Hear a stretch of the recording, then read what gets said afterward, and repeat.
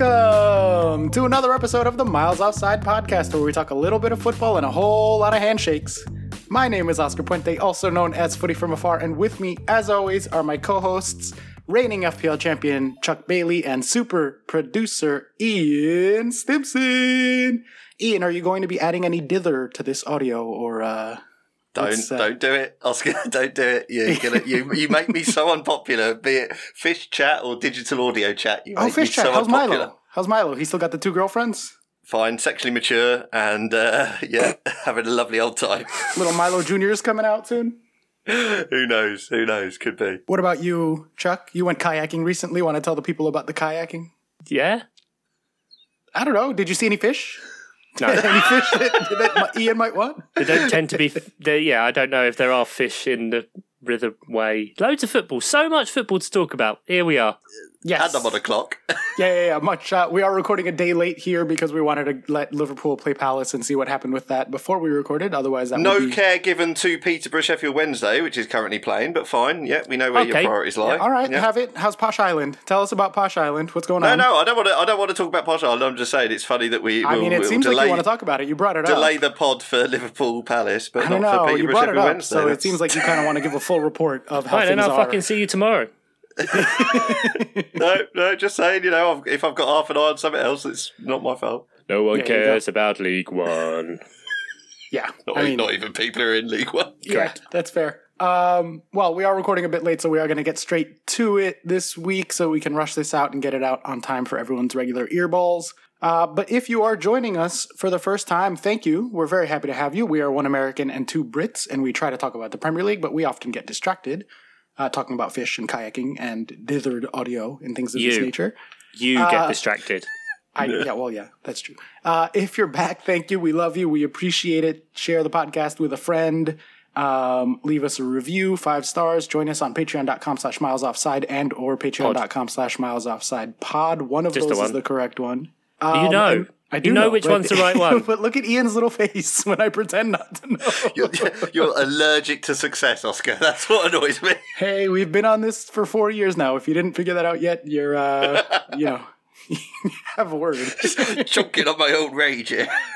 We're going to skip the news this week. We do, like I said, we're recording a day later than usual, so we want to turn this around as quick as possible. So we're just going to jump right into the fixtures with our famous segment, Rapid Fire Fixtures.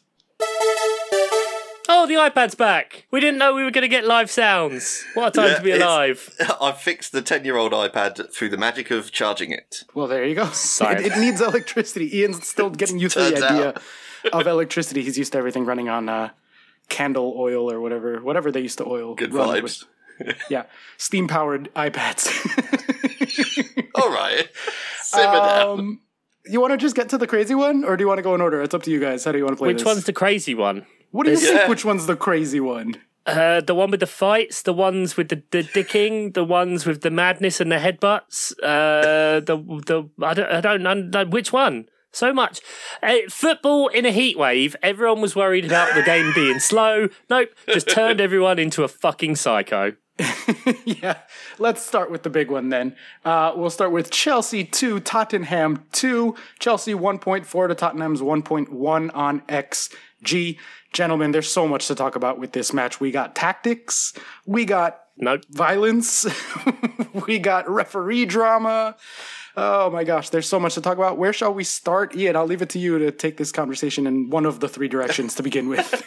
Okay, well, let's say just ultimately Chelsea controlled the vast majority of the game. You were unlucky to draw. I think that's fair to say. Even the staunchest Tottenham fan, I think, would say that you controlled the game. Even Conte came out saying that we deserved the win afterwards, so, Well, there you go. But that is very much not the prevailing thing that you think about when you think of this game, which was the fucking chaos of it. 25 minutes to go, and this game just kicked into life. Yeah, what a game, man. What a fucking crackhead of a game. It was mad. But I'll just go with one thing that I particularly enjoyed, which is I cannot stand it when commentators, TV companies always forcing their pundits and everything to toe the line of, oh, well, you you don't like to see this, do you? This is ruining a good game. They threw all that out the window this time and were fucking loving it. And everybody, universally, handshake gate, the over handshake, or whatever you want to call it. I really enjoyed it. I really enjoyed the fact that they were just all in on it and finally going, yes, we do want this. This is exactly what we want. This is the entertainment of the game. It was absolutely brilliant. All, again, you know me, big fan of the soap opera around it. It was fucking great. I mean, we did mention last week that the handshakes were back and hopefully we'd see some drama around them. True story. Little did we know. I'm going to read a tweet to you guys by someone called Brooks Peck, formerly of the Dirty Tackle blog. For some American people might know that back in the day on Yahoo. After years of handshake drama based entirely around when they were avoided, we finally have an innovation to the genre. The overshake. Thank you, Conte and Tuchel. An innovation to the drama, yeah. Well, absolutely. I mean, the thing was as well, Tuchel said it was because Conte didn't look him in the eye as he passed. Well, there's since pictures have come out showing Tuchel's got previous on doing that very same thing of just walking past Dyche and barely acknowledging his presence, which you might say is deserved. But yeah, I mean, it was proper playground stuff, and when they were both already on a yellow.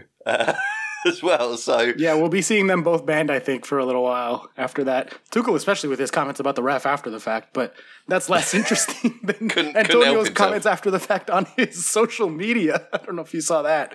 Conte posted a picture of Tuchel running past him with the caption, "Lucky I didn't see you. Making you trip over would have been well deserved." 3 laughing crying face emojis. I love it. This is a man who is in his. I mean, how old is Conte? He must be 50-something, surely. Mm-hmm. And, he's, getting on the gram and just giving it some emoji banter. And it's like, why not? Why not? Incredible stuff. I mean, I love it. What's a better manager fracas, do we think? The overshake or the flippant hair tie flip of Mourinho versus Arsene? Yeah, that was.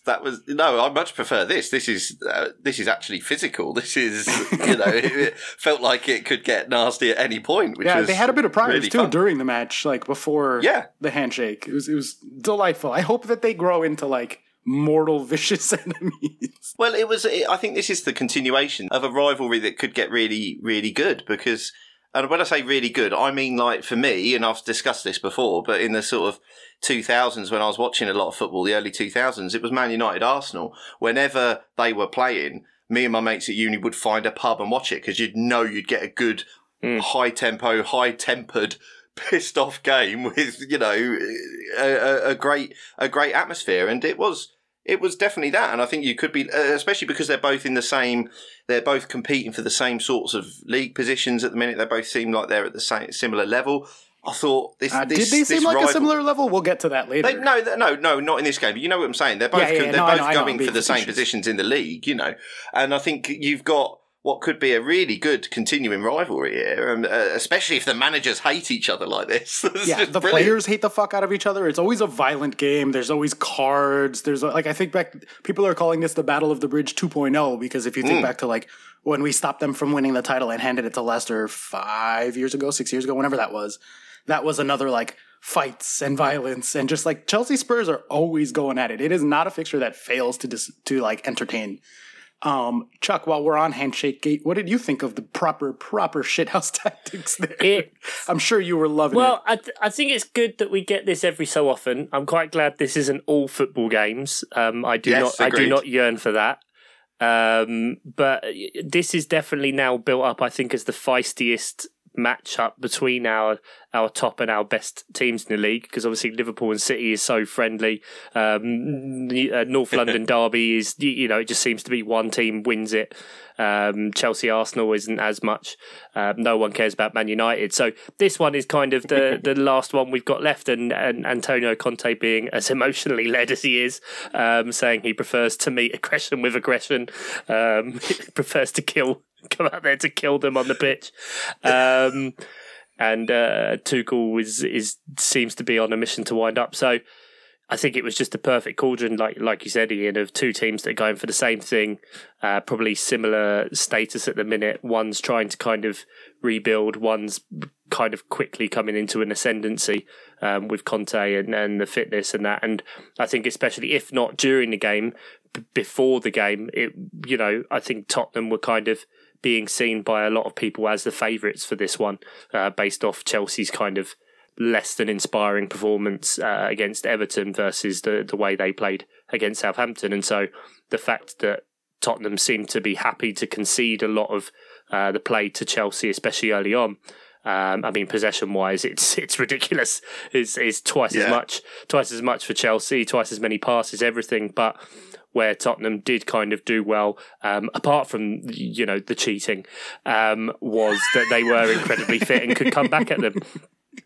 And so I think I was fairly surprised to see how much control A was ceded to Chelsea, and B that it then meant that they did control the game very, very well, especially early on. I would counter with, I don't know that necessarily control was ceded as much as Chelsea took the control there. I think there was a couple of tactical decisions that before the match we were talking about in the Slack, and I was like, oh, that's a weird choice. Reece is at center back, Ruben's starting at right wing back, and then you think about that was to sort of mitigate the threat of Son, because obviously you don't want Son going up against Aspie. You have him going up against Reece James, who for the record I think might be the best defender in England at this point. Overall, obviously Trent offers more in attack and Virgil offers more in defense, but if you take the complete package, Reece James, holy fucking shit, he's an amazing player.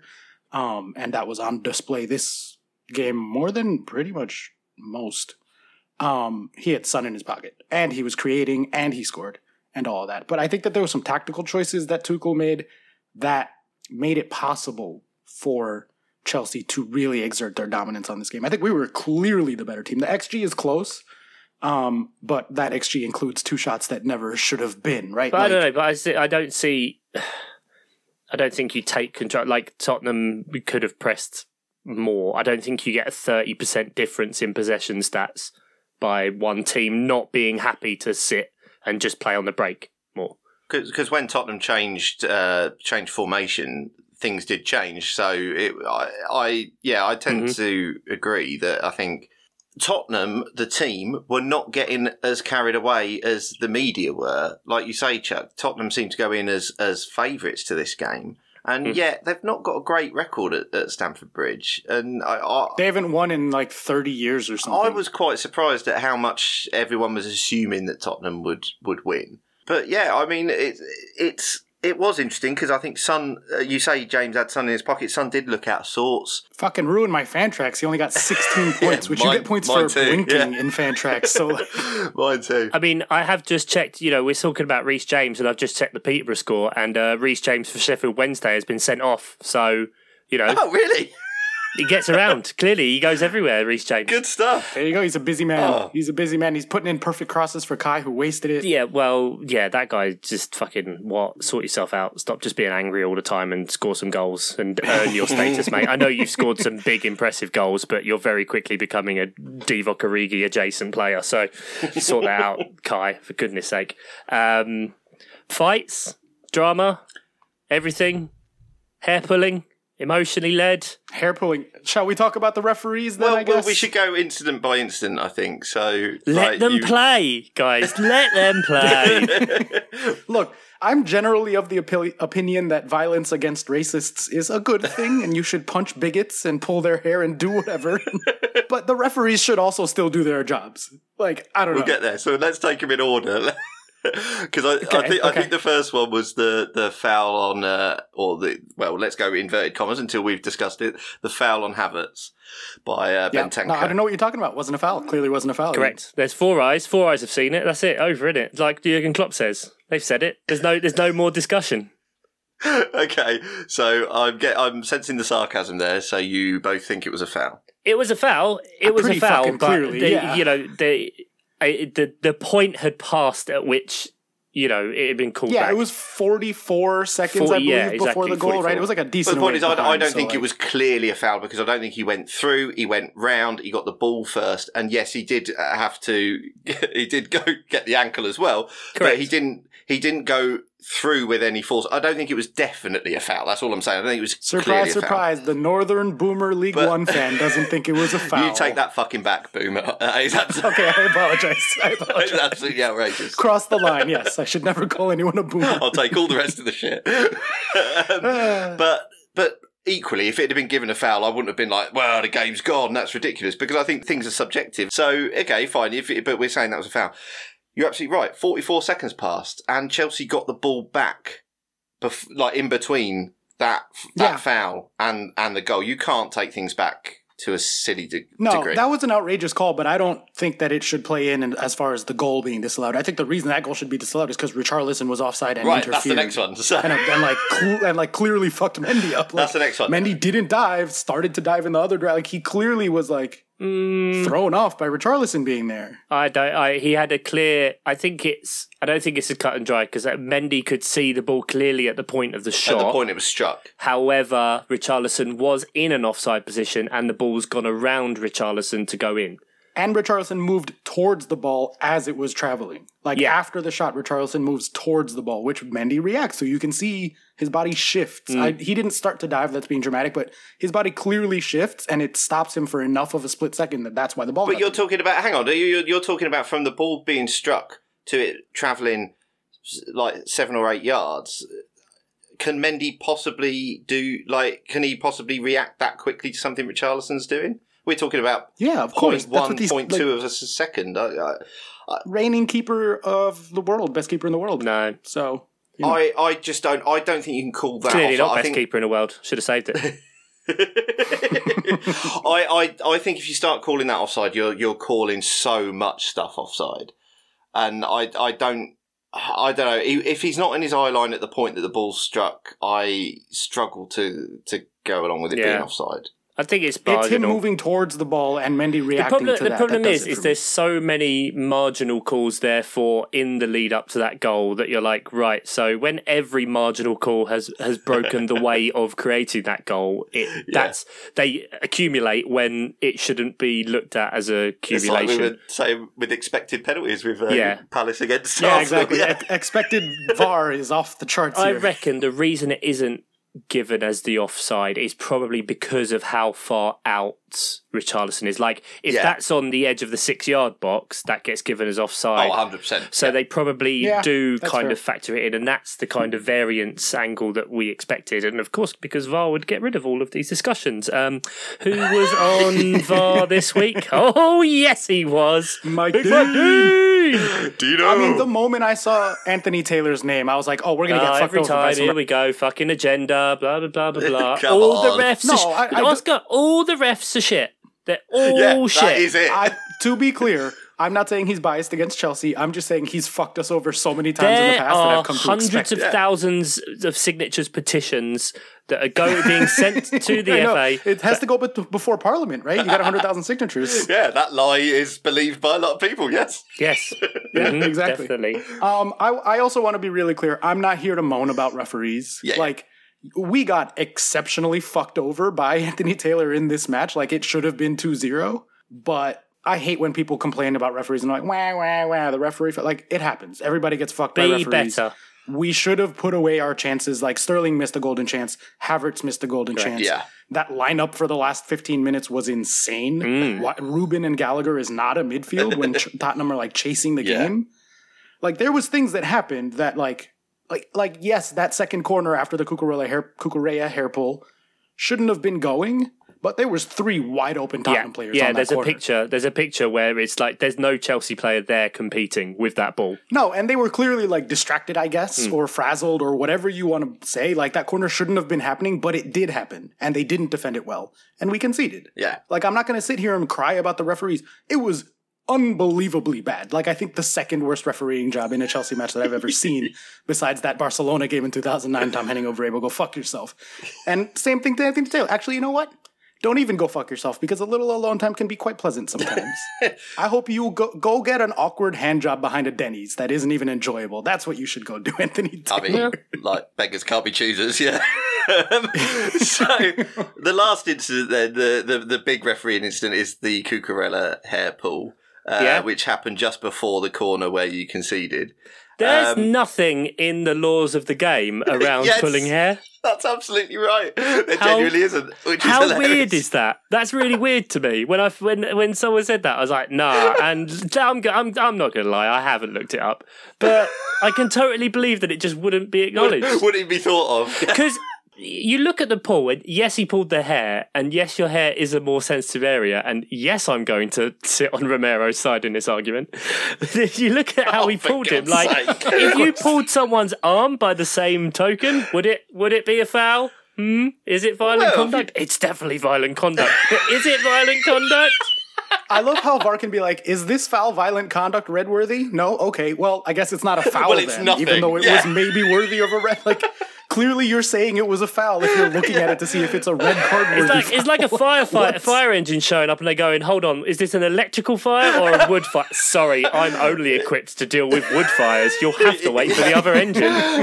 If it's not a raging inferno, I'm not interested. Yeah, sorry. Look, I'll say this.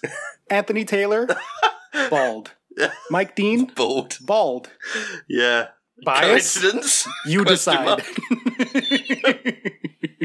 Yeah, so, I mean, I think that was a ridiculous call as well, as you say, apart from the fact that Anthony Taylor was looking across that, the bit he should be looking at for these sorts of incidents and still managed to not catch it. And as you say, VAR then looks at it, and because it can only deal with violent conduct, and apparently that's dragging someone to the floor via their hair is not violent conduct, then I don't know what to say about it, really. Yeah, but you can tell it's kind of the way Conte wants to operate, and you see it with certain managers. Mourinho was always like the siege mentality of us against them, and Conte always shows his emotions so much, and he wants that to radiate out on the pitch, and I think it does. The ugly side of that is that you are going to get things like this where things do get too violent and whatever and get a bit dirty. However, that creates an environment and that passes out then into the fan base, and the stadium becomes a lot more raucous when they're playing at home. And so I think it's all part of exactly what he wants to do. And I think there's probably an extent where Tuchel wants to harness that as well with the way he acts. You look at the way he celebrated for Reece James' goal. That seemed mad to me, that it's the 77th minute and you're doing that. Like, yeah. The second he did it, I was like, you've set yourself up for a fall here. You've run all the way down to the corner. But for me, that is. But for the fans that are there, for the players, they see their manager and like, that's kind of what I was wondering a bit with Chelsea, with the last year that they've had, both all the activities off the pitch, plus the fact Tuchel himself was going through a divorce and all that kind of stuff, which I think, that obviously warrants an impact to the team. It's good to be showing at least that there's that team spirit there to kind of build on. Yeah, I think I should be madder about this result, like especially the shithouse nature of it and the getting fucked over by referees. I think like 10 years ago when I was, in my mid-20s, I would have been like throwing shit and just like ruined my day for the rest of the day. But like, I think I'm actually fairly happy with how this went because we were like clearly better than Spurs by a significant margin. And like the reports of our demise given a bad preseason are largely overstated. Like, bad summer vibes, who fucking cares? Like, we're a good team and we play good. Like, yeah, I don't know. The thing that really upsets me is the Conte injury. That's the big one for me. Because he was amazing at his absolute best, showed why he's still, like, incredible. And you guys will remember a couple of years ago, like, the Champions League season, I was on the we should sell Conte while we can still get money for him train. And then everyone was like, look at this fucking idiot. He thinks they should sell the best midfielder in the world. And then you won a Champions League and he was your best player. And I said, like, yeah, okay, fine. We kept him. We paid him. But, like, this is a sentimental but still bad decision. And since then, he has played less than 2,000 minutes 2 out of 3 seasons. And now he's looking at weeks, if not months, on the sideline again. And we're not going to be able to get any fucking money for him. He's in the last year of his contract. He's in his 30s. He's unbelievably injury prone. Like, we paid him, we kept him, and it got us a Champions League, so I'm, like, happy with that. But I still go back to, like, the good decision, the like, smart decision would have been to sell him back then. And my only hope is that him getting injured here with time left in the window is just going to force us to finally look for his long-term replacement, because it continues to be a problem, and it's going to continue to be a huge problem for this season because, again, Conor Gallagher and Ruben Loftus-Cheek is not a midfield two. Like, that's not viable. That's not sustainable. So I'm hoping this means we go out and get Frankie de Jong and someone who's even Frankie de Jong isn't particularly defensive. He's more of a Mason Mount type again. So either we need to switch to a 4-3-3 or we like need to get like a really good defensive mid. But that's the big takeaway for me is like we were great. We looked great. We played great. The vibes are fine. The vibes are not bad like everyone was worried about. We were clearly better than Spurs. But Conte got hurt, so we'll see what the long-term sort of repercussions of that is. But that's kind of where I'm at. I don't know. I guess I should be angrier, but I don't know. I get it. What do you get? Does this change your opinion of Chelsea in any significant way, or of Spurs for that matter? Nah. All right, then let's move on to the next fixture. Let's rewind then to Saturday, August 13 at 10 a.m. /15 p.m. /7 a.m. And that was Manchester City 4, Bournemouth 0. Man City 1.6 to Bournemouth 0.1. Well, why are we talking about this game? What's the point? Because City, huh? Okay. Wow. Present me with anything interesting. I'm inclined to agree. We knew this was going to happen. Phil Foden getting an angry halftime sub. He knew what he did. Erling Haaland is not your friend anymore. He does know what he did. You're right. Yeah, he knew what he did. That's it. That's all I've got from this game. I hadn't even connected that. Yeah, of course. He doesn't square it to Haaland for an obvious tap in, and then Pep goes right hooked. And then in the post match, Pep goes, he knows what he's done basically, and he says he needs to know that Erling is always going to be there, and he needs to play that ball because that will anger Pep so much. Not the fact that they won 4-0, but the fact they didn't win 5-0. Yeah, because it's team and not individual and whatever. Yeah, we learned nothing from this game. Nothing. Fair enough. It is still of note that, like, look at Liverpool or Chelsea or other top teams, like, they're taking a couple of weeks to warm up into the season, and City continue to just be, like, fucking running away with it. I mean, who did City even play first game? West Ham. West Ham looked fucked, and they played Bournemouth. Yeah, but in those two games, City have generated 3.9 and conceded 0.5. Correct. That's terrifying numbers. That's, like, crazy numbers. I mean, yes, we're all but yeah, I mean, I guess there's nothing particularly, like, notable other than Haaland blanking for your FPL, huh? That ruined anybody's week? Meh. Assist. Well, he didn't. He got an assist. Oh, yeah. There you go. Fair enough. All right, well, then let's move on to the other Manchester team getting dicked. Please. This is Man United. This is Man United. Look at me when I'm talking to you. Brentford 4.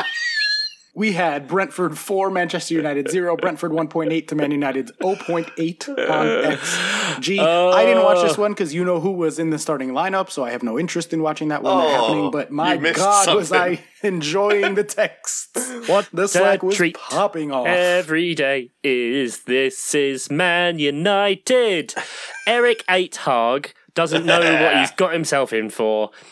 They I think he's starting to figure it out. Delightfully awful. Well, yeah, there was a thing on Twitter today that said he's realised some things he didn't recognise going in. Like, this guy didn't go to the Caribbean with Ajax at the end of last season, cancelled that to come to Manchester United early. Remember, he was in the stands and all of that when Rangnick was there. Didn't have a meeting with Rangnick. Don't need it, mate. I can do this. Ajax, I'll bring in the guys I know. Martinez, Tyrell Malacia, Christian Eriksen, that'll be good. None of this works.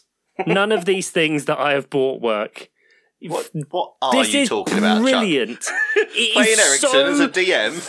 Fucking great. Wasn't he a false 9 in one of the games? I don't know. Yeah. Just turn the thing upside down. Just turn the chart upside down. We'll try it that way. From Holland. We played the total football. We put the player at the top on the 9. It doesn't work. Doesn't work, mate. You can't play. Martinez clearly cannot play next to... No one can play next to Harry Maguire. Harry Maguire is a fucking liability. This is brilliant. I fucking love it. I find myself so conflicted. There has been so much from everywhere, so much acknowledgement and publicity of everything they've done wrong for like 7 years now, and they still haven't fixed it. This is fucking brilliant. Give me more of this shit. Brentford knew exactly what they're doing, are a well-run club, a club with an identity, analytics as well, so that ticks the Oscar boner, and they just fucking went, hey, you know what we're going to do? We're going to demolish you in 35 minutes and then just do fuck all else because we're just not bothered, and you're just going to keep making shit passes, shots from out of the box, and your greatest ever player is just going to roll around like a petulant little dick and just get absolutely fucked. Brilliant. Absolutely brilliant. Well done, Brentford. Immense. Thank you for bringing me so much joy. Yeah, and that petulant little prick, as you say, who was clapped onto the field. This is the game that you should have left at half time. That's the game where they all should have just fucking left at half time. It seemed like they did, from what I've heard. Like that, they didn't even offer anything once Brentford pulled off. What can you? 4-0, completely demoralised, playing a system that clearly doesn't suit you. And by system, I just mean playing out from the back. David De Gea's only good thing he's had in his locker for years now has been his shot stopping, and that obviously not. That obviously eluded it's been a him. couple of years at least since that fair was... enough. But that eluded him very quickly in this game, and then the house of cards came tumbling down. The decision to play the ball to Eriksen when he's got a man directly on his shoulder just seems so insane when you've got.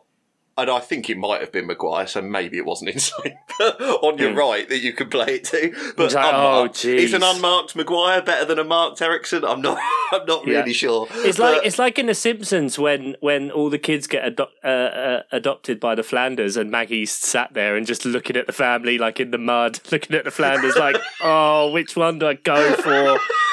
It's great. Man. It's so great. It's so great. I love this. This is great. More of this, please. Who do they play next week? Liverpool. Excellent. Yeah, Monday Night Football next week. Liverpool, I mean, they're going to get eviscerated if they're anything like this. It doesn't even matter that Liverpool have all those injuries. It's fuck it. Like, this is brilliant. Especially Brentford's fourth goal, because win it from your own box, up to Ivan Toney. Ivan Toney plays the ball first, and Mbeumo in that situation to get all the way up there and just slot it, just lovingly slot it. Just relegating Man United. Second game in. Incredible. But you're absolutely right. It's, the difference between the teams is absolutely insane. You've got one well-organised, a manager who is fully integrated into the club, knows the club inside everything out about his players. Absolutely. Knows everything about his players, absolutely. Just has a plan. The players all know what they're doing and they know how to execute it. Now, look, Ten Hag's only had 2 actual games. 8 Hag. I must do that. You're absolutely right. I mean, you won't have to call him 8 Hag for long. No, absolutely. Yeah, 7 Hag. 7 Hag. He had a long time with this team. He had a long time with Man United. And he has, I've been critical of him already, and it's just a case of I don't see anything that makes me think that this is a job that he can do, and that might not even be discrediting him, because I'm not sure anyone can do this job. No, because I think because we've said it last time that everything around you is working against you. So fuck it. Look, Brentford. I'm done. Let's not talk about Manchester United anymore. Fuck them. This is brilliant. I very much look forward to next week when they also lose.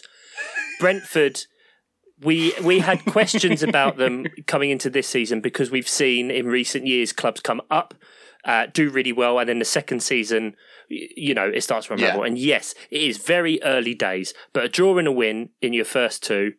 Your first home game last year, opening night, they beat Arsenal 2-0. First home game this year, they beat Manchester United 4-0. Exactly like you said, Ian, they had a game plan. Thomas Frank knows these players, has brought players back from injury. Josh Da Silva obviously is getting a fair bit of attention on FPL Twitter for whichever extreme you would like. But before they came up, I think it was because they didn't get relegated one year. They came close, and Palace were linked with him and Bryan Mbeumo as potentially as wingers. And this would have obviously been before Ivan Toney came in as well. Right. And it never happened for whatever reason. And then obviously when they got promoted, Josh Da Silva was a big part of that, but got a big injury and has had a few. Yeah. So he's only just coming back in. And, the way he was treated in the first game, Thomas Frank took him all the way over to the fans and made sure they clapped him and gave him the applause needed for that return. And then again, having a shot, and yes, it's very lucky, but it's a symptom of that and that positive atmosphere, the game plan, knowing that you can take a few pot shots against Manchester United from distance, and look, that's going to happen. De Gea is going to make howlers like that, and so. But I mean, Brentford are going to they're going to worry some of the teams that are looking like they might fall through the trapdoor, and get involved, because if they can just stay organised and they know their shit, They know their analytics. They know the players they brought in. They've still got some more to kind of drop in and potentially make some more moves. I think it's really good things, really exciting things at Brentford. Yeah. Even if they do a lot of the time roll around on the floor and cheat, which has happened in the past. This looked like a tailored plan, didn't it? Let's press them high because they won't be able to deal with that. Thomas Frank said we looked at what Brighton did well against them, and we knew that we had that pressing ability, so we could just keep the pressure on. And yeah, brilliant. It's just a great, well run team doing good things against a fucking basket case, and it was delightful. All right. Sounds like it was a good match. You'd have had the best time, Oscar. Surely, Oscar, in this situation. Fair enough, Oscar, not watching Manchester United, and that's absolutely fine. I was kind of adjacent to the game and checking in every so often at a barbecue. But watch the highlights, because you won't see Man United. You won't see them. Not just because they didn't play, but also they wore a fucking stupid green kit that was the exact same colour as the pitch in the sun. United. So you literally would not see them. So, tick, tick, tick. Give it a watch, mate. Well, from one green team to another, I don't know. We don't really have to talk about this Forest? One. It was for all the hams, but it is. Mr. Simpson, please cue the jingle so we can give the award out. One green team to another. Playing red. They're better than they ought to be. Burnley of the week. We had another ham derby in Enfo versus West Ham. And Enfo won it out 1-0, 1.4 to 2.1 on West Ham. I didn't watch this. Worth noting, we did have another ham derby. We had Wolverhampton against Fulham, but that was a draw. On his evening. On his evening. So they both get to stay ham. They both ham. Pork. But now we have Nottingham Forest and West. Ride that luck. Da, da, da, da, da. West Ham. I think the only way they probably could have scored a goal is if at half time they came out, sacrificed something to the gods, and because hit the crossbar twice from free kicks, had a goal disallowed for Antonio just running through some NFL in summer. Yeah. Jesse Lingard with a scuffed shot leading to our knees scoring. After West Ham also threw a load of money at Jesse Lingard at a corner. Worrying, I guess, a bit for West Ham. But, great for Enfo now coming up, and I think especially with all of the discourse about the number of players they've signed, and it is still going up. They announced 2 on that day and 1 the day before. It is, frankly, approaching money laundering levels of purchases where I'm like, what shadiness, what money are you trying to like? They're not the only ones, are they? I've tried thinking about this, and it makes sense because they lost 12 players last year from people that transferred out or the loans, because obviously in the Championship you can have a lot more players in on loan, and Forest have been known to do that. So yes, they've made a lot of signings, and they still have more, but all of them are really good as well. And so I just think they've got a fairly decent run of games now. Everton, easy. Then Tottenham City, not great. But then Bournemouth, Leeds and Fulham. So that takes them up to 8 games. That's pretty decent. And then effectively, I thought maybe you can disagree with me, but with the World Cup, if they don't have a lot of players going to a World Cup, they've effectively got a pre-season in the middle of the season to then go hard second half. And if they can put themselves in a decent position, a lot of these signings are good players, and it's either they click and they perform well and they kick on and they stay up, or they've all got resale value, so it's kind of irrelevant, and they probably make all the money back that they spent. But it's an interesting one. I don't think it's going to be really interesting. It's as easy to actually properly write it off as terrible. No, but it is an entirely new squad. But they are all arguably of Premier League quality, so... Yeah, it's going to be interesting seeing how Apart from Wayne Hennessy. Fair enough. It's going to be interesting seeing how Cooper threads this all together. But if he can nick, and it was nicking 3 points every now and then, or if he can nick a point every now and then from teams that are, quote-unquote, better than them, that's the teams that stay up, because I think if they play the likes of Bournemouth and Fulham and all these players get settled, I think they're going to be in business, So, like you say, I hadn't thought about that, but yeah, a World Cup winter break might come at a lovely time for them to kick on towards the end of the season and cement what squad harmony might be already ingrained in everyone else. But yeah, nicking points like this is what you need to do if you need to stay up. And it was a great occasion for the first home Premier League match in 23 years, and it was great to see. But it was a bit of a smash and grab in a way. So fair play to them, and I hope they manage to nick the odd point here and there and then go on a run, because it'll be fun to see Forest do this, because it's going to be players who've not played with each other going, here you go, here's Man City. And that might be fun, I will say that towards the top of the table, and this will come up again when we talk about Liverpool in a minute, at this point in the season, you care more about the performances than you do about the points.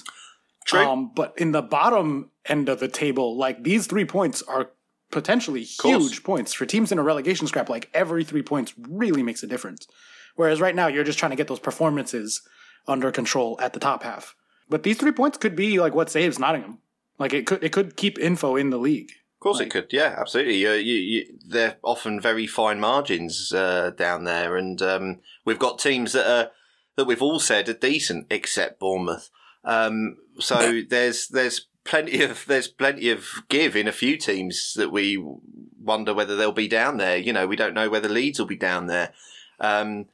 They will. I think they probably will be down there or thereabouts. Yes. And Southampton also. Speaking of derbies. Absolutely. So it's it might be absolutely vital, these 3 points. So yeah, good on them.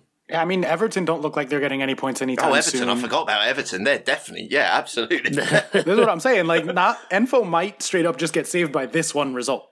Yeah. Like, this one shithouse could happen. Burnley of the week, it could keep them up. Yeah. Burnley stayed up for years on they'll probably need more than 3 points to stay up. I should probably say that. True. I don't think it's a particularly hot take, but I'm pretty sure no team has stayed up with 3 points. Yeah. Man United are on pace for 0 points, though. Fact. The form is bad.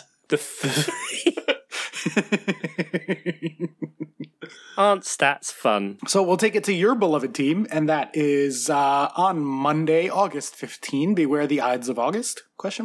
Liverpool 1, Crystal Palace 1. Liverpool 1.7 to Palace's 1.5. Chuck. Woo!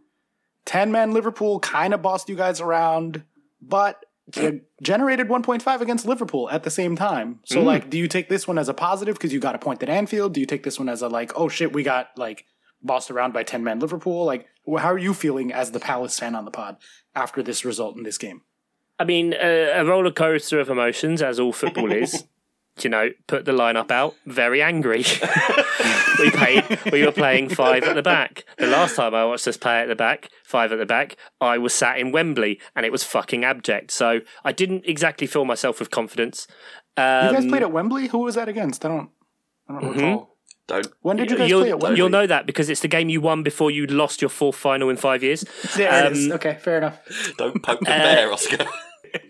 So I wasn't inspired because I think after you watch how Fulham took the first game and really took it to Liverpool and went ahead, got a little bit of the rub of the green with the penalty, but even still were creating those chances.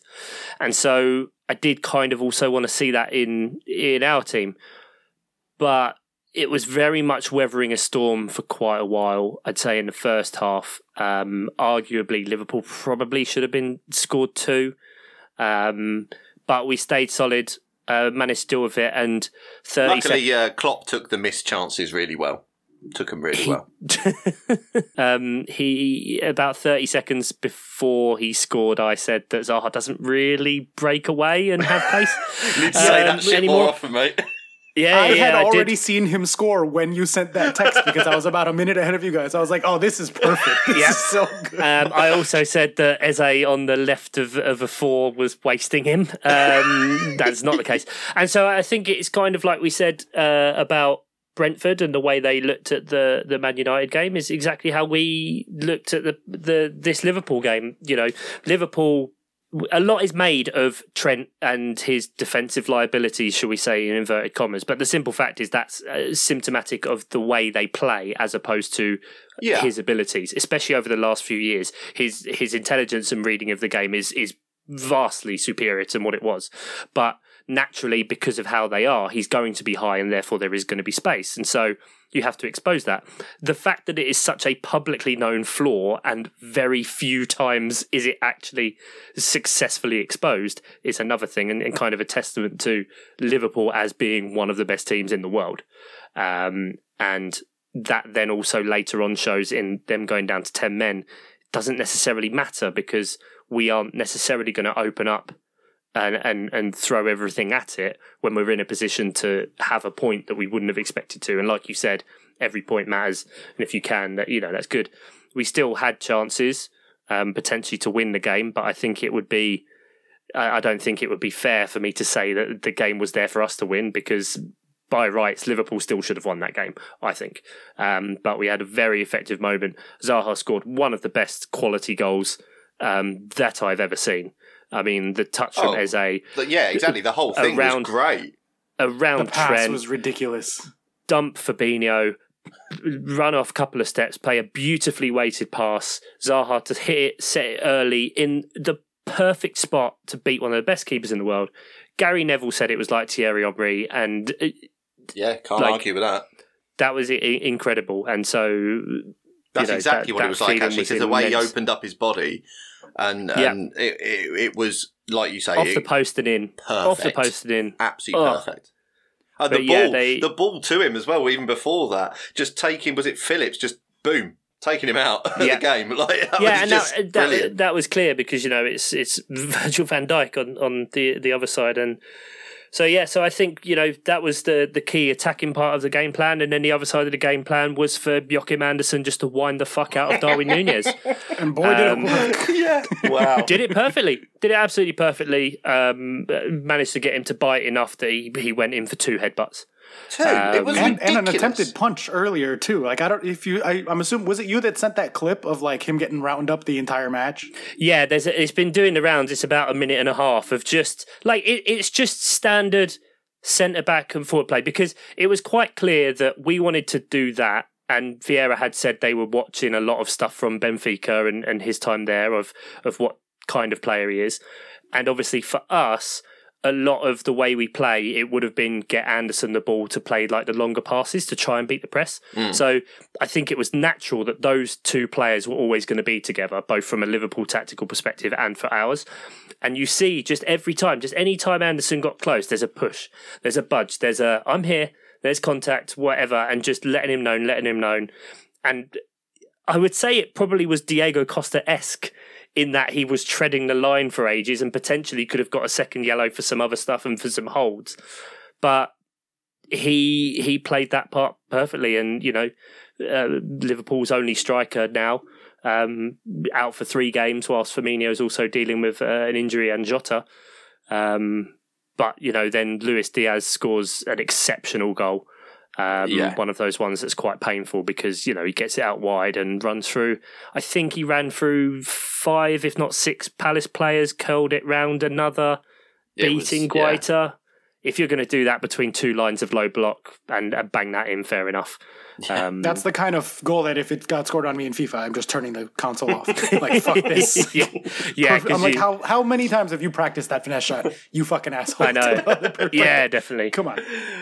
Well, thank God Palace didn't, because they managed to see this out for a point, which was impressive. After 5 seasons, not getting a single point against Liverpool. It had been a decent hunting ground, Anfield for a couple of years there. But yeah, incredible. Never would have predicted that in a million years on there.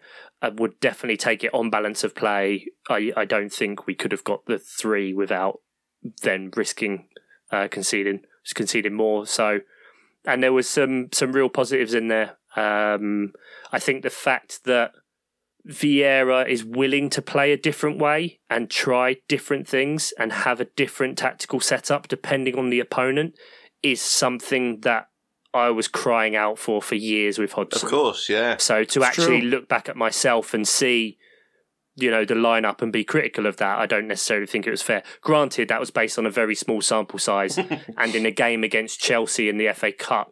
Yeah, where emotions involved, Well, I didn't understand why we did it in the first half. Chelsea were really quite poor in that first half, and by sitting back and letting them have the ball as opposed to playing our game against them, we gave them a chance then in the second half to get back into it.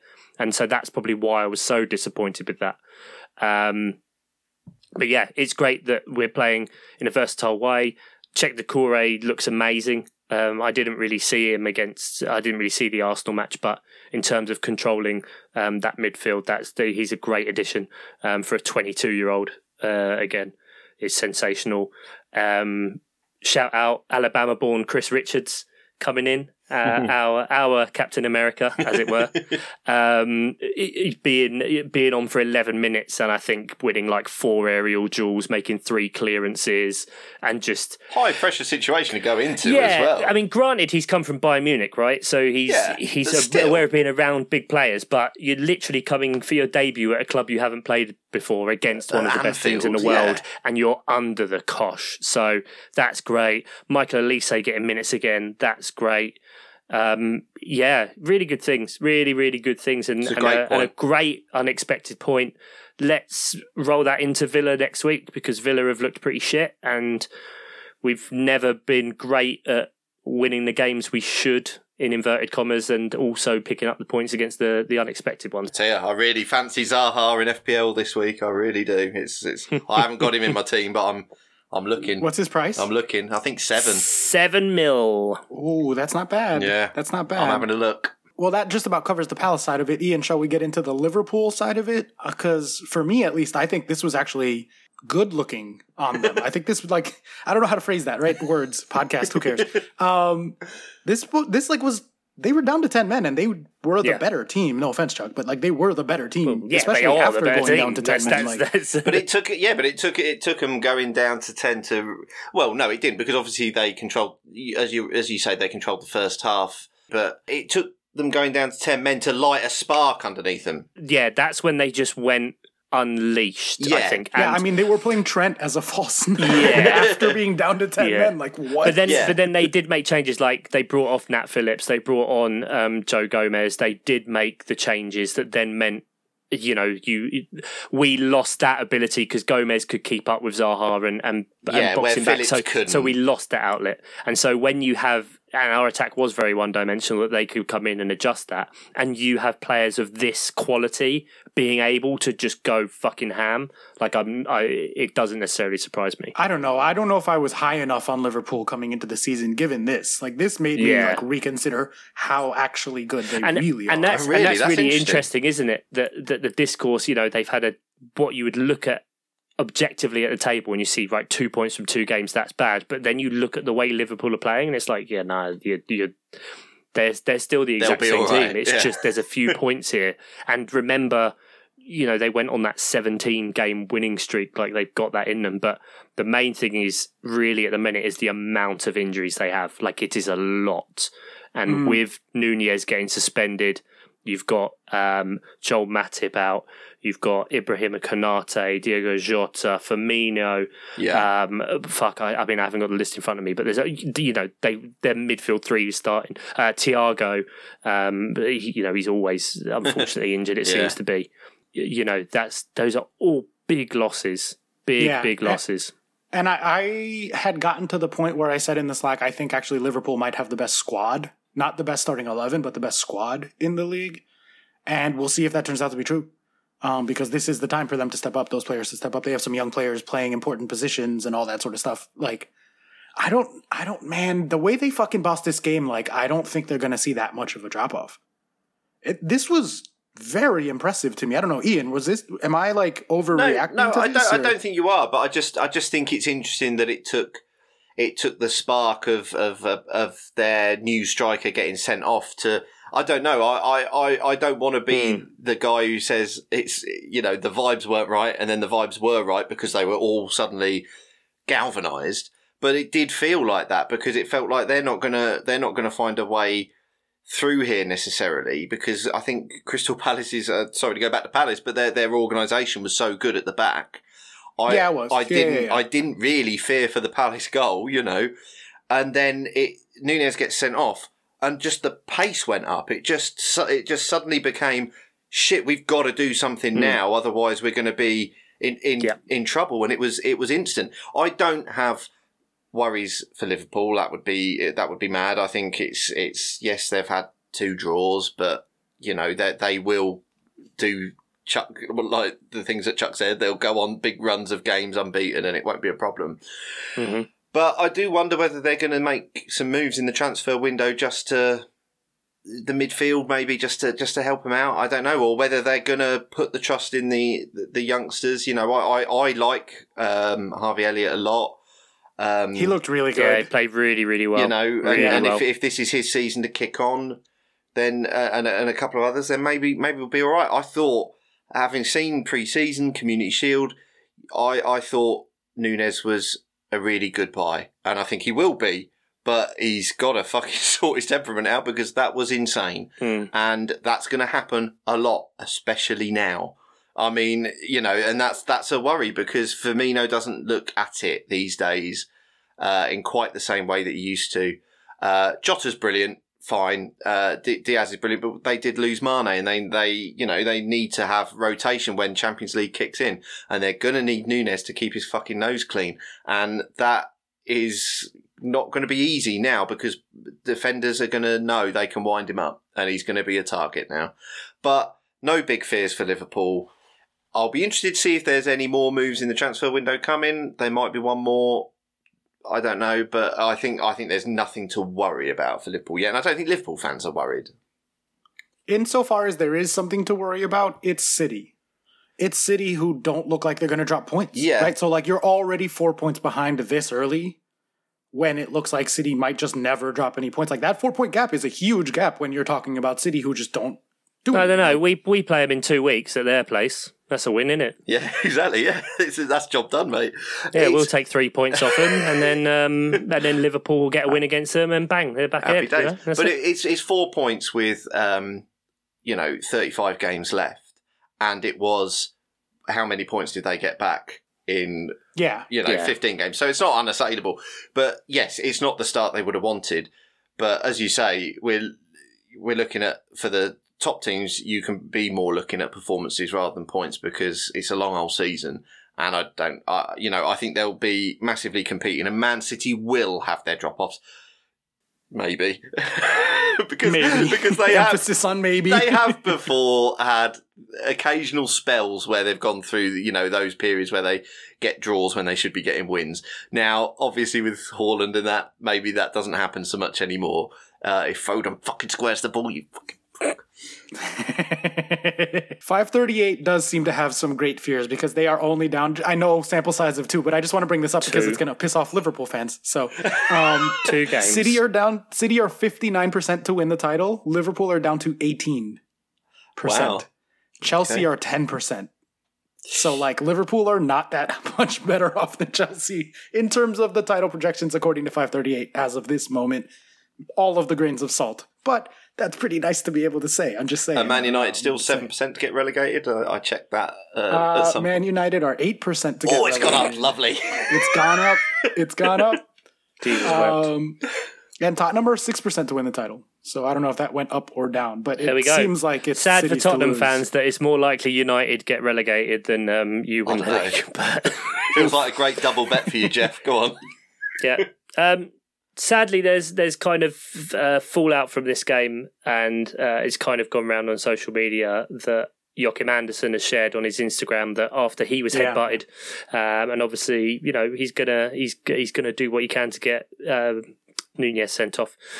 He said he's received 300 to 400 death threats on his Instagram page, on his DMs, all And those his kind of family things. as well. And his family, all sorts. And that, now through the club's player liaison officer, that all that information has been shared with the police, and they will be taking up investigations into this as well. They've contacted Meta, who are obviously the ones that own Instagram, and they've made a comment that they will also be working with the authorities and the club on this matter to bring a swift resolution, because we're always preaching to the converted with pretty much everything we say on this pod. We've done our part to create a nice corner of podcasting and Twitter and Slack and all this kind of thing that we kind of radiate and gravitate towards like-minded individuals. And the simple fact that people think it's okay to do this based on someone getting headbutted in a game with 11 people running around kicking a ball in a fucking bag against 11 people, you feel the need that you wish death upon someone you've never met in your life. Absolutely abjectly disgusting and depressing. I hope Joachim and everyone affected is okay, and I'm sure they are getting the support that they need, but just don't. Yeah, if you know any fans who are bad fans, call them out. I'm sure at this point there are few, if any, bad fans listening to this, because we've signposted so much of who we are. I will say this as well, and I don't know how much of this could be people with fake Twitter accounts and those kind of things, but I have seen people with CPFC or something like that in their Twitter handle posting an image of Joachim Andersen in front of a picture of Hillsborough, and I have to own that as people being in my club. I'm not going to say they're not part of my club. Clearly, if they are real accounts, they are part of my club. But I will go around, I will block, I have been reporting. I've never really engaged these people, but it's fucking disgusting and there's no place for it in our society. And some dickheads will call that cancel culture. But you know what? Certain things do need to be cancelled out of our society. Yeah, fuck them. If you've ever used cancel culture as in that way, just fuck off. Why are you listening to us? You don't belong here. Go away. Yeah. We mentioned a little bit anyway, just to move on from there. Obviously, fantasy football this week. Lots of 50-50 captaincy decisions. Salah versus Haaland. Neither of them really went well, guys, did they? Oh, I know why he's bringing this up. Fuck me. Why? Well, it's a 50-50 decision, isn't it? So, I obviously captain Cancelo. 50-49-1 apparently. And you went with the one. Boy. Exactly. Chuck's the one. A lovely, again, another really close week for us. I got 65, Ian got 64, and Oscar, I believe you finished on 59 points. So we're all within 64, thank you very much. 60. You got a -4, didn't you? I don't know. You took a hit. Yes. Yeah. It should put that in when it tells you the score. I know, it's really annoying. Don't make me do maths.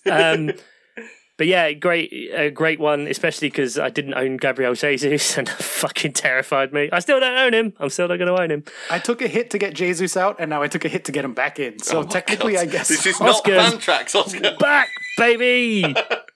I said I was keeping it casual, and that means I'm taking hits because it makes me happy to have transfers. This is I don't care. fantasy the Oscar Puente way. But we're still obviously running our Mophead League. Join link is in our bio of the Twitters, DG63MA, and also in the show notes for the podcast. You can join, get involved. The prize is a mystery shirt. They're all the rage these days, delivered straight to your front door, and you can be like these guys. As I read out our current top 10, in joint 10th we have Gabriel Penalosa with Baby Jota and Owen Carr with Weeze Wanderers. Pad Full, Lynn Hammer make up 8th spot with Fluffy Nutkins and Atletico Bourneville. In joint 6th, lots of ties, lots of hand holding. It's lovely. Very close. Last year's Patreon champion, Mr. Rob Heppenstall with Wild Panenka, and McGinn and Tonic, Johnny Worthington. In joint 4th, another lovely little hand holding. Oh, lovely. We have Chicken Tikka Mo Salah with Chris Smith and Vin Lee. Still just question mark. I assume that's an emoji or something. Anyway, in 3rd, I'm wondering if this is Oscar's secret team. We have Guatemalan Cafe Magic, Uber Rodriguez. Go on, get in. Love it. Come on, viva la raza. Come on, let's go. She was flying high after game week 1 with 99. Turned that upside down. She got 66 this week. Saphira Gold. We'll edit out the gap there. It's fucking old man Stimson, press the button. Fulham Till I Die FC, and top of the charts after his game week 1 triple captaincy and having a decent one this week, Mr. Sam Danby with Here Comes the Sun, 78 points, 166. Just Sam, you are 40 places outside the top 10k in the world. Wow. But a bloody decent one, so well done to yourself. Like we said, you can join us. Join. There's also our Predictor League game. Still plenty of time to enter that until game week 8, the international break, where we'll be closing that off. Predict where you think all 20 teams are going to finish in the Premier League this year, and you'll win yourself a lovely prize as well. Free entry. Do it. Do it now. What about us, Chuck? How are the hosts in the little host mini league? What are the standings there? I'm curious. Who of the three of us is the best at FPL, I wonder? Oh, I mentioned that at the beginning. You clearly weren't listening. I was admiring my score. Oscar has 132 points. I have 130 points. Ian has 129 points. Very close. Very close. Exciting. Although you are already technically below us since you have taken a points hit this week. Yeah, so I'm on congratulations. 128 effectively. Yeah. You technically, you are third. So well done for bringing that to everyone's attention. Whilst we're on the subject of games... Oh, is it that time? Is it that time? Oh, I don't like it if you're doing an English accent. I didn't mean to. That actually just came out by accident. Phew. Accent time. Quiz time. Oscar did. Accent by accident. Accident. Accent. You're a drummer. Quiz. Media quiz. You're quiz a drummer. It takes effort to do with that much lack of rhythm, honestly. It's impressive. It's not easy. It's not.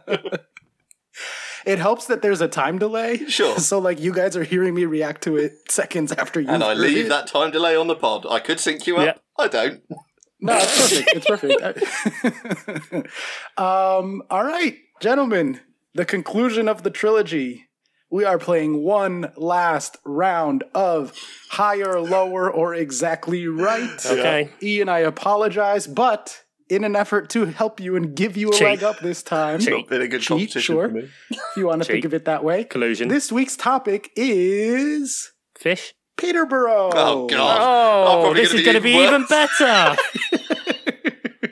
This is going to be awful. Go on. This is going to be embarrassing if you lose. Yeah. This is a best of 7. Some of it is about the soccer team, Okay. and some of it is about the city itself. Brilliant. God. Yeah. Ian, Yeah. what is the population of Peterborough? Peterborough. 2020 estimate according to Wikipedia. Okay, and I just have to say it because Chuck's then going to... And then Chuck's going to decide. write Yeah. it down or anything. Okay. Exactly. Yeah. Yes. And I'm going to use my deductive skills to work that out. 190,000. 190,000. Chuck, 190. is the population of Peterborough higher, lower, or exactly 190,000? Imagine if he got the census figures in front of him. I'm going to say slightly lower. Ding ding, point to Chuck. God damn it. Like, 179,349, which is an oddly specific estimate, but that is the estimate. Well, maybe there were some births while they were doing the survey. That was pretty close, though. 190 is pretty close. You're only off by 10K. 11K. Not too bad. From the population of Peterborough to the population of the stadium, Chuck, what is the capacity of the London Road Stadium, that is Peterborough United Football Club's stadium? Oh, good question. I'm going to say 20,500. Mr. Stimson, is the capacity of London Road Stadium more than, less than, or exactly 20,500? lower. I think we were looking at around 15, 16. Correct. It is 15,314. Gave you too much credit. Ian. That one's very much weighted in my favour. If I only had to go lower or higher, like with the population one, I'd have been in as much trouble as Chuck. But with that one, I was all right. Okay, yeah.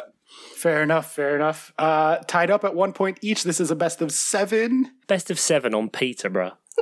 Yeah. If I can think of 7 questions. I just have If I can think of... Hang on. their Wikipedia page open. Jesus wept. Mr. Stimson, how many years ago was Peterborough United Football Club founded? Oh, okay. How many years? How many years? Okay. Yes, not the year, but how many years ago? How many years ago? So, I would... The number is on their badge. Yeah. The year. Yeah, I'm just trying to do the math, that's all, of what I think the year is. So, I would say 88. 88 years ago. Chuck, is it more than, less than, or exactly 88 years ago that the Posh was founded? So 1934. That's what I had written down. It feels like, I don't know, it feels like Peterborough Football Club would be older than that. But then also, you should fucking know. Yeah, I'm going to say they are older than that. Point to Ian. Ian, that is exactly right. It is Yes, 1934. I should have had faith in you. Yeah, But I had two full quizzes of data to go on. If Chuck had have said exact, would he have got the point and not me? Yes, Oh, that's amazing. Okay, Correct. right. Oh. that is how the game works. Yeah, okay. But if I'd have said he's exactly right and he was wrong, he would have got the point. Yeah. Wow. Yes. What a quiz. What a quiz. That's literally how the quiz works. Those are the rules. Yep. I'm glad we're in the third one of this trilogy and you're still... It was the first one that we could probably get specific. I've been one off a few times, but Jesus. Yeah, you have been. You were like you Yeah. earned the Oh, fuck let's out of that keep point last going week. and talk about the All right, asbestos Chuck. content of the train station or something. How many points did the Posh get in the table last season in the championship? Oh my Chuck? god, it was so Bloody hell. few. It was so few. It really was.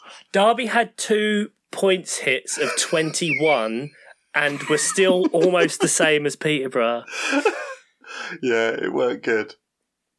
And it's a 46 game season. 32 points. That's so funny about how low we're thinking. 32 points. Oof. Mr. Stimson, did the Posh get more, less, or exactly 32 I points? don't think it was that low. I think it was higher.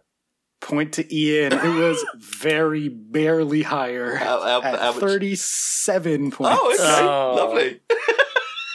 How brilliant. 37. Lovely. Yeah. Get out. Is that next 3-1 question. Ian? Is that 3-1 Ian at the minute? It is This 3-1 for the win. Ian, yes. Shit. Ian for the win. In a way. Mr. Stimson, No one's winning this. how many goals did the Posh score last season? I know the answer. Oh, he knows the you answer. really? He does because it came up in the Fulham pod. Oh my god, because Mitro scored. Oh no, now I'm second guessing myself. Because Mitro scored. Was it more or the same?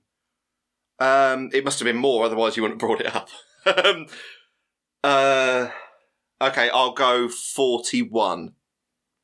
I think 41. Chuck, Fuck, did Peterborough right. score more, less, or exactly no, 41 because goals? I think the joke I made was that Mitrovic scored the same number of goals The as same. Fulham as Peterborough, which was 43. But in my head, I also have the number 40. But I'm going to say 43 goals, therefore higher. Ding, ding, ding. That is exactly correct, Chuck. 43 goals. They scored the Chuck. same amount as one Alexander Mitrovic. Fuck me, that's embarrassing. Just 63 Just all short round. of Fulham.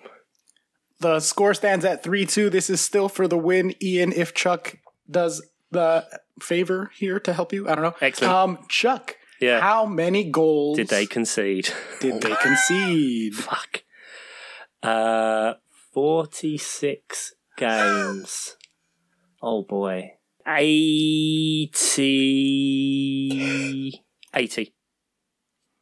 80. All right. Ian, did That's Posh too high. concede more, less, or That's exactly too 80 high. goals? I don't think it is too high. I think it's more because I think we conceded way like double what we. Yeah, I'll go higher. Ding, ding, ding. Mr. Stimson, go ahead and play your music. You get the win.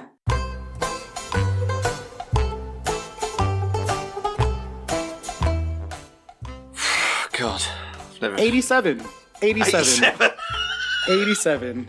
Wow. I wrote 86 down. Jesus Christ. Christ, we were bad.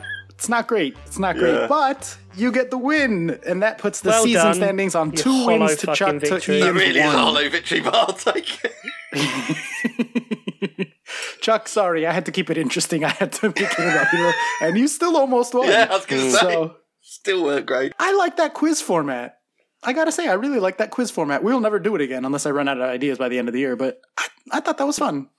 We'll do it again. I have another trilogy ready to go. There we go. For the Star next Wars. 2 weeks.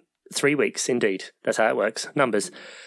Peterborough winning. What a joy. They're going to piss League One. Congratulations. Let's go. Speaking of, let's move into the Premier League. Yay, fixtures. Saturday, 20th of August. You've got 4 days. Well, we've got 4 days. You don't have 4 days. We start off the Saturday with Spurs versus Wolves. Then Palace, Villa, Everton, Nottingham Forest, Fulham, Brentford, Leicester, Southampton is your 3 o'clocks with Bournemouth, Arsenal rounding off the day. Sunday, we go to Leeds versus Chelsea, West Ham, Brighton. And we're going to come back to Brighton in just a second. There's been a quite frankly, a fucking bombshell at Mop Towers. We'll get to that. Newcastle, Man City in the derby. And we round off Monday night football. Manchester United get destroyed by Liverpool when Eric Sevenhage is born. I'm really wondering if we can place bets on if he'll be gone sooner than Frank de Boer. Doesn't seem ridiculous, does it? It might happen. So lots of, I think there's some pretty decent fixtures in there. But Brighton, I've made it quite clear over the last few years my positions on Brighton. And then you like them, right? Is that correct? We got really excited because we received a new Patreon.